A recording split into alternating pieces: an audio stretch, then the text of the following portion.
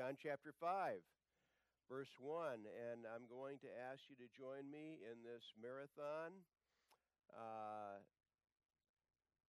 This is a passage that is 47 verses, but frankly, folks, there's no good place to break it down and without losing the full power of the passage. And it is very instructive to us. It is also very straight from the shoulder statement of what our Lord Jesus endured, but also teaches us that we can expect to endure in this hostile environment. And it begins with a miracle. There are there are 7 miracles in John's Gospel, other than the resurrection of Christ. There's 7 miracles that are all in the chapters 1 through 12 is the evangelism part of John's Gospel. Chapters 13 through 17 is the discipleship part. But you have 7 of all the thousands of miracles that Jesus did. John picks 7, lays them out in detail. And why would John limit himself to 7? I think it's because 7 is enough. Personal opinion, okay? 7 is enough. If these 7 aren't enough, 77 wouldn't be enough. 777 wouldn't be enough. Proof is proof is proof is proof. And the Holy Spirit, through John's pen, is putting the proof out. What is shocking when you read through John's Gospel, and all the other Gospels as well, is the lack of positive response. There's very much positive response, but it's very shallow. A whole lot of it is very shallow. A deep response to what Jesus does in his signs, his miracles. A deep response that has a lifetime of impact is rare. But an impact, you can have an immediate positive that then just kind of goes away, or opposition. And what we find here in John chapter 5 is stunning. John 5:1. After this, there was a feast of the Jews, and Jesus went up to Jerusalem. Jesus has been in Galilee. He goes up to Jerusalem. Whenever you're going to Jerusalem, you're going up. Whenever you're leaving Jerusalem, you're going down. That was just the Jewish mindset. After this, there was a feast of the Jews, and Jesus went up to Jerusalem. Now there is in Jerusalem by the sheep gate a pool, which is called in Hebrew Bethesda, having 5 porches. In these lay a great multitude of sick people, blind, lame, paralyzed, waiting for the moving of the water. For an angel went down at a certain time into the pool and stirred up the water. Then whoever stepped in first, after the stirring of the water, was made well of whatever disease he had. Now a certain man was there who had an infirmity 38 years. When Jesus saw him lying there and knew that he already had been in that condition a long time, he said to him, "Do you want to be made well?" The sick man answered him, "Sir, I have no man to put me into the pool when the water is stirred up. But while I am coming, another steps down before me." Jesus said to him, "Rise, take up your bed and walk." And immediately the man was made well, took up his bed and walked. And that day was the Sabbath. The Jews therefore said to him who was cured, "It is the Sabbath. It is not lawful for you to carry your bed." Excuse me. He answered them, "He who made me well said to me, 'Take up your bed and walk.'" Then they asked him, "Who is the man who said to you, 'Take up your bed and walk'?" But the man who was healed did not know who it was, for Jesus had withdrawn, a multitude being in that place. Afterward, Jesus found him in the temple and said to him, See, you have been made well. Sin no more, lest a worse thing come upon you. The man departed and told the Jews that it was Jesus who made him well. For this reason, the Jews persecuted Jesus and sought to kill him because he had done these things on the Sabbath. But Jesus answered them, My Father has been working until now, and I have been working. Therefore, the Jews sought all the more to kill him, because he not only broke the Sabbath, but also said that God was his Father, making himself equal with God.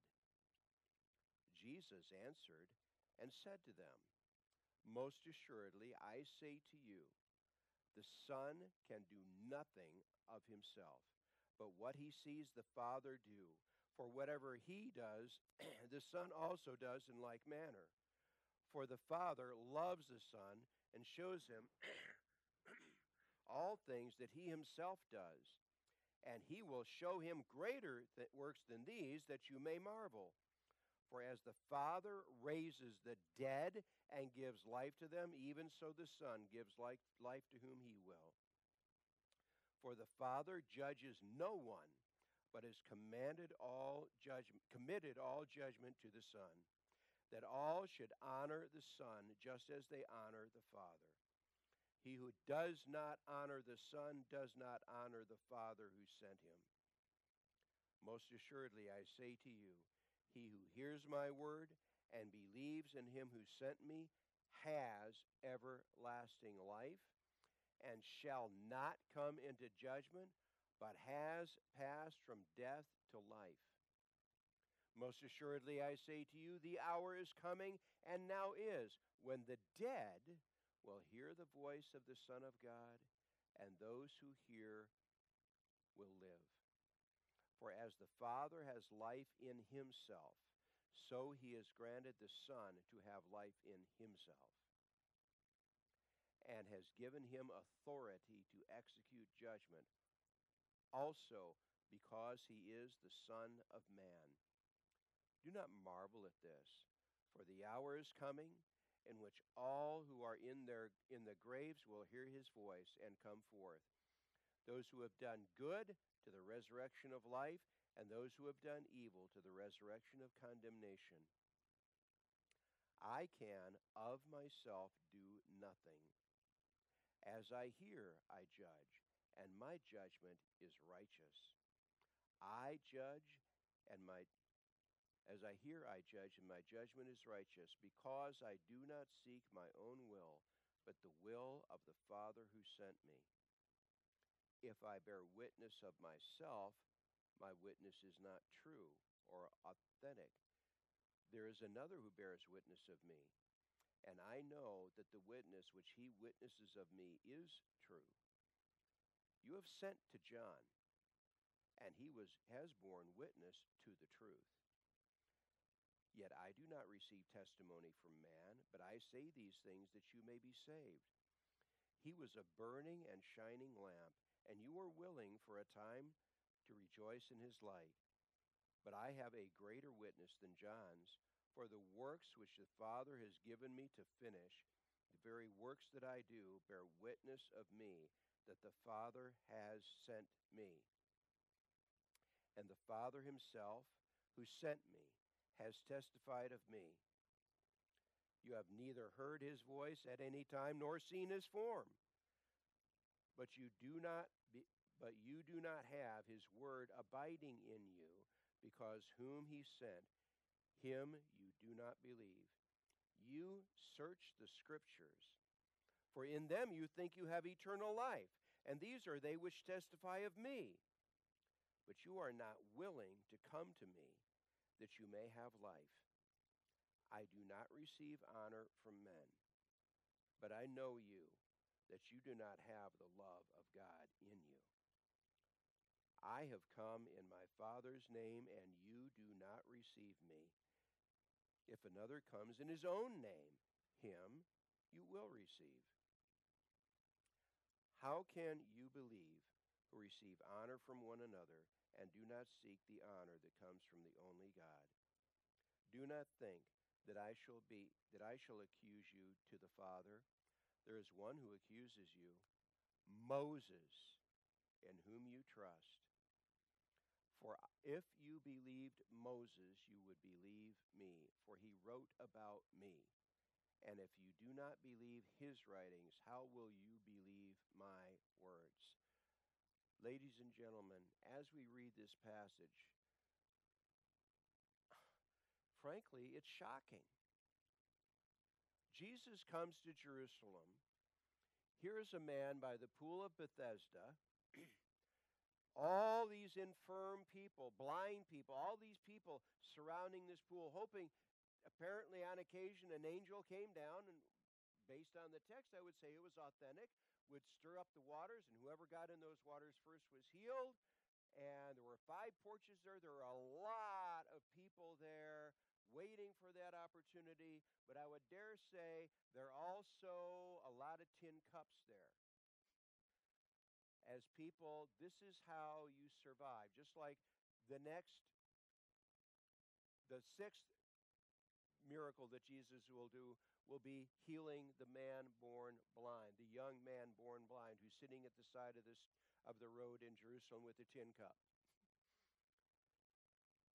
Jesus comes there and says to a man who has been infirm for 38 years, asks him a simple question: do you want to be healed?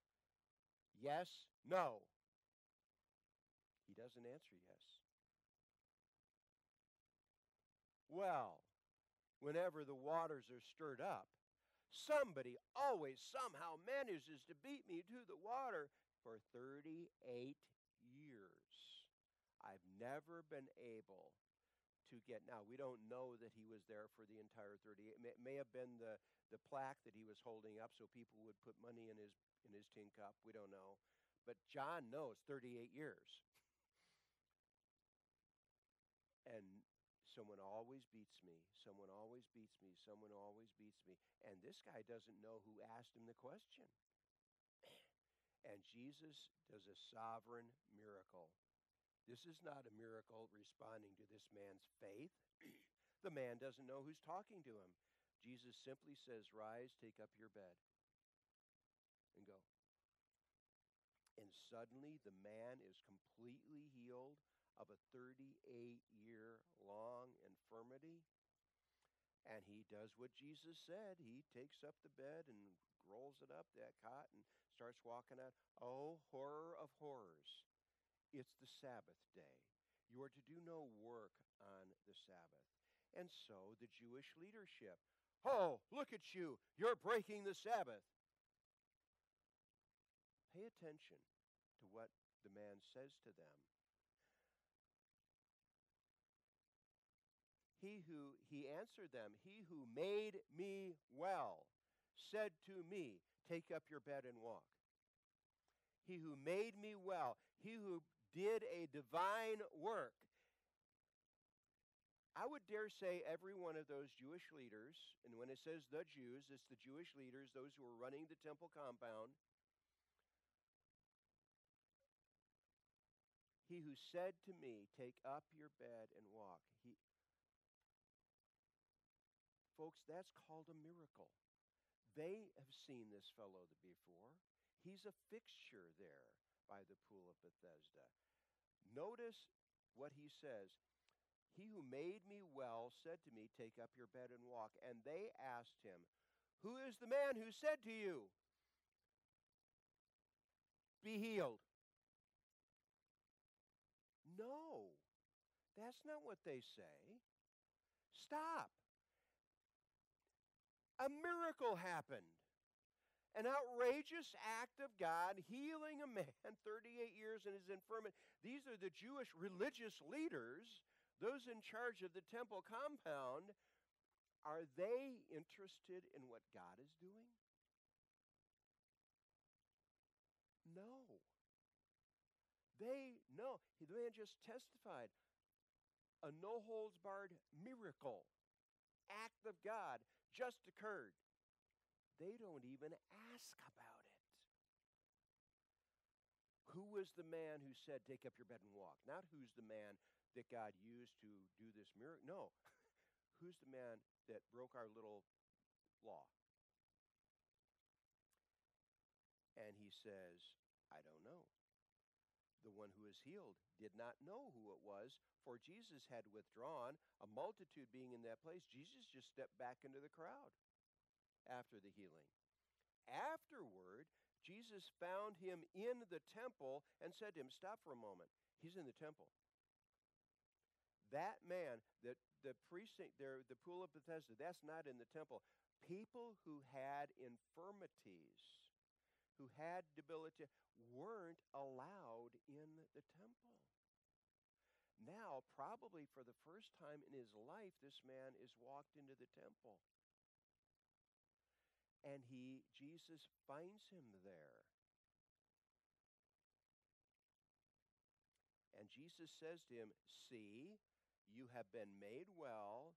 Sin no more, lest a worse thing come upon you. Okay, don't sin. Good advice. By the way, whether this implies that his original infirmity had to do with a sinful activity, we don't know. But Jesus simply says, sin no more, lest a worse thing come upon you. The man departed and told the Jews that it was Jesus who made him well. He turns Jesus in to the temple authorities. And the man leaves the narrative. That's the last thing. And what does he do? He goes to the enemies of Jesus and turns Jesus into them.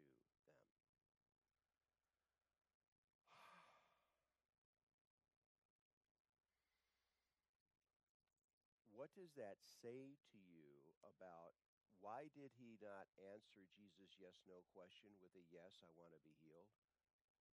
Probably because he doesn't. He's been using that infirmity as the source of his income. I don't think that's a wild supposition. And he turns Jesus in to the Jewish leadership. For this reasons, the Jews persecuted Jesus and sought to kill him because he had done these things on the Sabbath. Now, as you know, some versions leave out the sought to kill him. I won't go into that. It belongs there. Just ask me about it afterwards. And sought to kill him, and in verse 18 it repeats that statement. Because he had done these things on the Sabbath. How dare you, Jesus, heal a man on the Sabbath? That's a work. Healing people is a work. You're violating the Sabbath. And not only that, you told the man to roll up his cot and walk. And of course we know from other contexts where it's the same kind of conflict, where Jesus just rebukes them and rebukes them and rebukes them over this Sabbath issue. Jesus says in another passage, for example, well, when David was fleeing from Saul and he and his band of men, they went to the tabernacle, and what did the high priest do? The high priest took the showbread, which was only to be for the priests, and he gave it to David and his men. And every single Sabbath, there are priestly responsibilities that have to be carried out in the tabernacle and later the temple. God built the breaking of the Sabbath law into the law. You couldn't keep the whole law without breaking the Sabbath law. And Jesus points that out. But they don't want to get that. Why? Because that's their club that they use to beat other people into submission to them, is enforcing the Sabbath law. And so, for this reason, the Jews persecuted Jesus and sought to kill him because he had done these things on the Sabbath. But Jesus answered them, my Father has been working until now this divine act of healing. My Father has been working until now, and I have been working. Yes, this was a miracle I did in imitation of the works of my Father. And by the way, in the Hebrew Scriptures, God tells them, you may call me, Jewish people, you may call me your Father. I fathered you, Deuteronomy 32.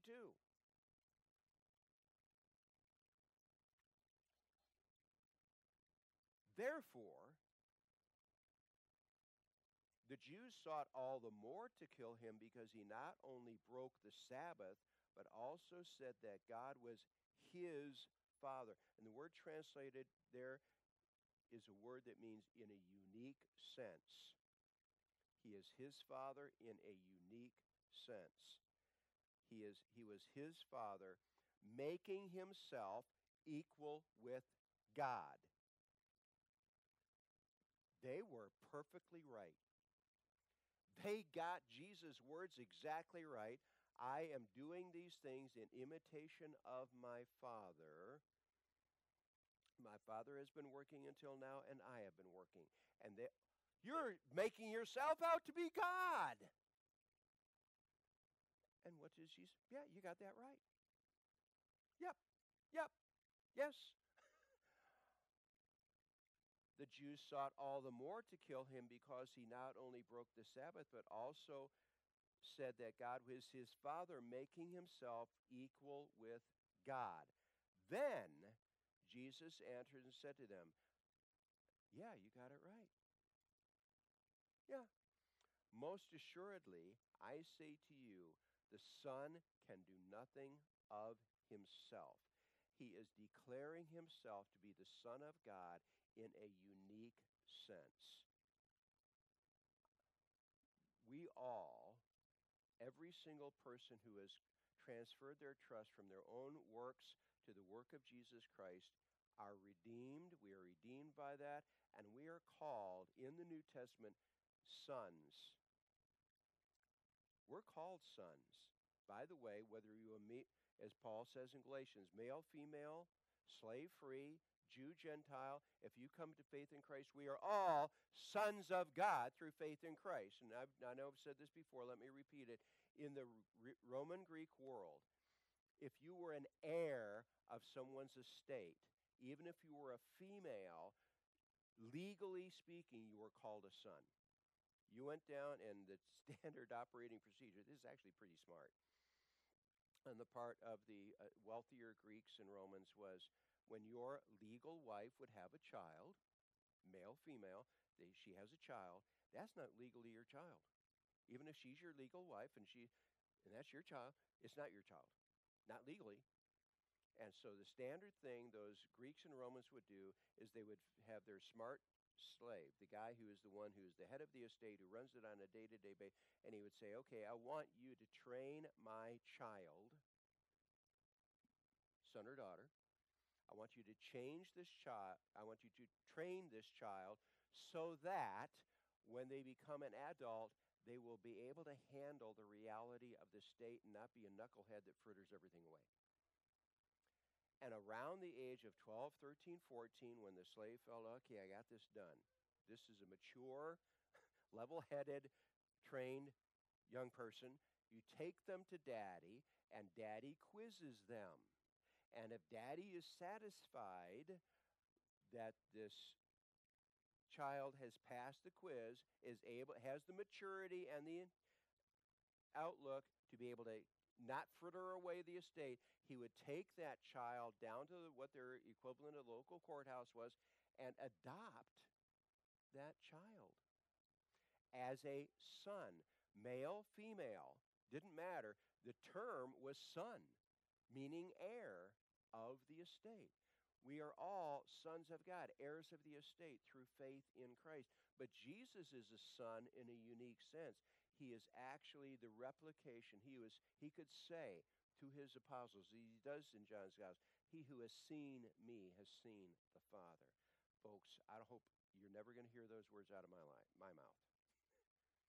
I know I am a less than perfect picture of God. Jesus was a perfect, perfect, perfect, perfect representation of the Father. There was no difference between them as to what they could do and what they did do and what their outlook was. Therefore, the Jews, verse 18, sought all the more to kill him because he not only broke the Sabbath, but also said that God was his Father, making himself equal with God. Yeah, you got that right. Then Jesus answered and said to them, most assuredly, I say to you, the Son can do nothing of himself but what he sees the Father do, for whatever he, the Father, does, the Son also does in like manner. I do it, and I do it exactly the same way. Now, folks, I'm not an artist. If Leonardo da Vinci were to walk in this room, a resurrected Leonardo, and paint a painting right in front of us and do all this, I can tell you right now, I wouldn't be able to replicate it. I wouldn't be able to do it nearly. I mean, forget it. But it would be a laugh, inside laughter. Not so with Jesus. Not so with Jesus. What was the first miracle that he did, by the way, in John's gospel? First miracle that he did, period, John says, he turned water into wine. That is a creation miracle. Wine as a product requires time, it requires age. But in the same way that the speaker, God the Son, all things were made through him, and without him nothing was made that was made. He didn't create little seeds that ultimately became, no, he created forests. He created a creation that had the appearance of age. That wine brought to the man who's governing the marriage feast, he tastes that, oh, this is the best wine. What in the world is going on here? This is the best stuff. That wine had the appearance of age, although it was just minutes between it having been water, and now it's being brought to this man who says, this is the most splendid wine I've ever had, basically. This is good stuff. My Father has been working until now, and I have been working. Therefore, the Jews sought all the more to kill him because he had not only broke the Sabbath, but also said that God was his Father, making himself equal with God. Then Jesus answered and said to them, most assuredly, I say to you, the Son can do nothing of himself, but what he sees the Father do. For whatever he, the Father, does, the Son does also in like manner. For the Father loves the Son and shows him all things that he himself does, and he will show him greater works than these, that you may marvel. Even more things. By the way, this is a very interesting statement. The Father is showing the Son. The Father is wait a minute. Isn't this eternal God the Father, eternal God the Son, eternal God the Holy Spirit? Well, we're told something, and this is especially emphasized in Luke's Gospel.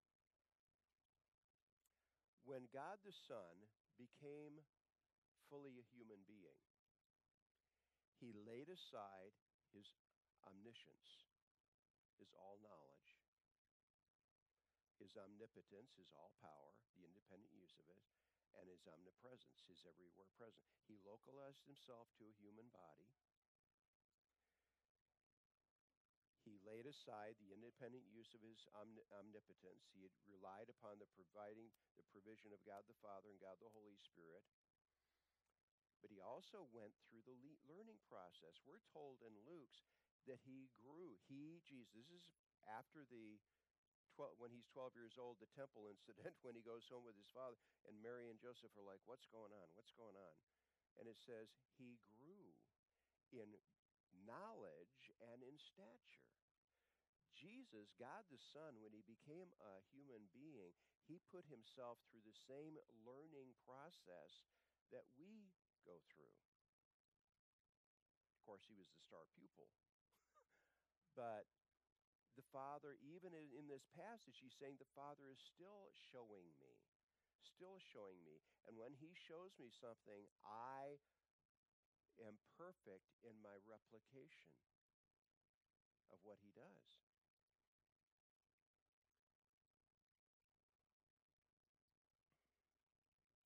Most assuredly, I say to you, the Son can do nothing of himself but what he sees the Father do. For whatever he, the Father, does, the Son does also in like manner. For the Father loves the Son and shows him all things that he himself does. He has been training me, and he will show him greater works than these, that you may marvel. For as the Father raises the dead and gives life to them, even so the Son gives life to whom he will. This man's healing. The seventh of the 7 miracles in John's Gospel is the resurrection of Lazarus, which was something they couldn't deny because Lazarus was known to every one of the Jewish leaders. They all knew him. They were personal friends or acquaintances of Lazarus, and he was 4 days in the tomb.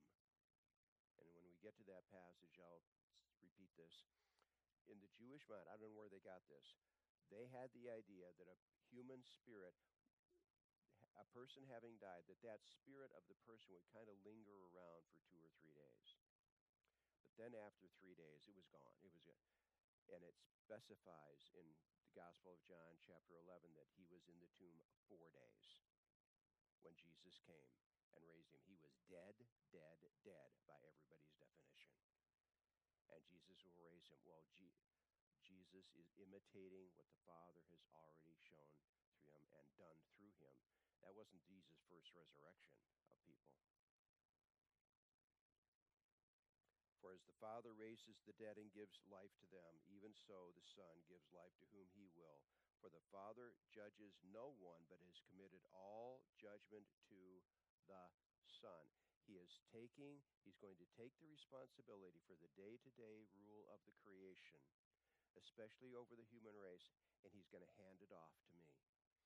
That happened upon the event of Jesus' resurrection and ascending into heaven. And in Matthew 28, we find Jesus saying to the apostles, this is called the Great Commission, all authority, all power in heaven and on earth has been given to me. Well, when was it given to him? It was given to him upon the event of his ascension into heaven.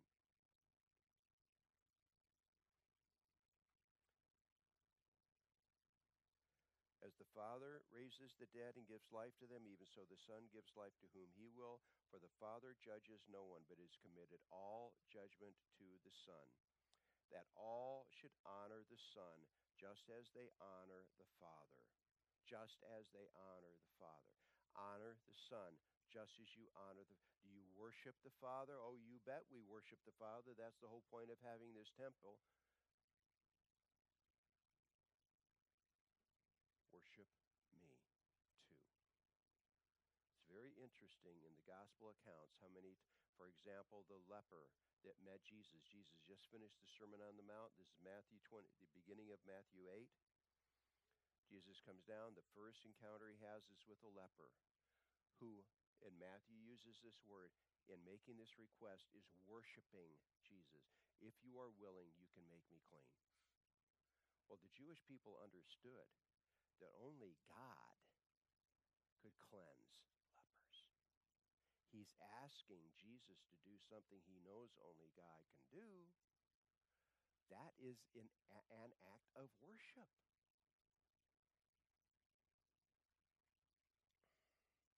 As the Father raises the dead and gives life to them, even so the Son gives life to whom he will. For the Father judges no one, but has committed all judgment to the Son. He has actually passed off to me the right to judge. You are attacking, you are hating, you are purposing the death of the one whom God has appointed to be your judge. That all should honor the Son just as they honor the Father. Do you worship the Father?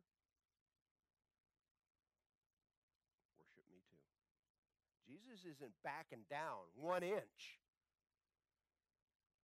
They got it right. Well, when you say he's your Father, you're making yourself out to be equal with God. Yes, that's right.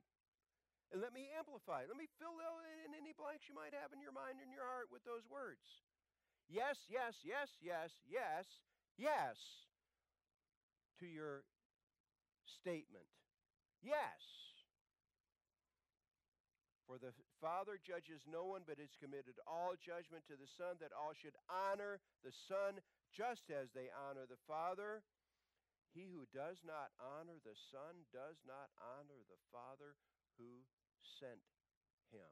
And that is exactly what they're doing, the opposite of honoring him. They purposed to kill him. They purposed to kill him. That's not going to work out well.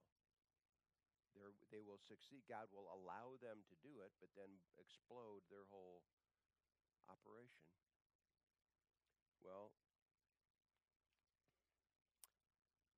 I think that the mind cannot absorb more than the seat can endure. So we're going to, with your permission, we will pick up with verse 24 and complete the passage next week. Will you join me for part B? And all God's people said, Amen. All right, well, I'm going to invite you to stand. And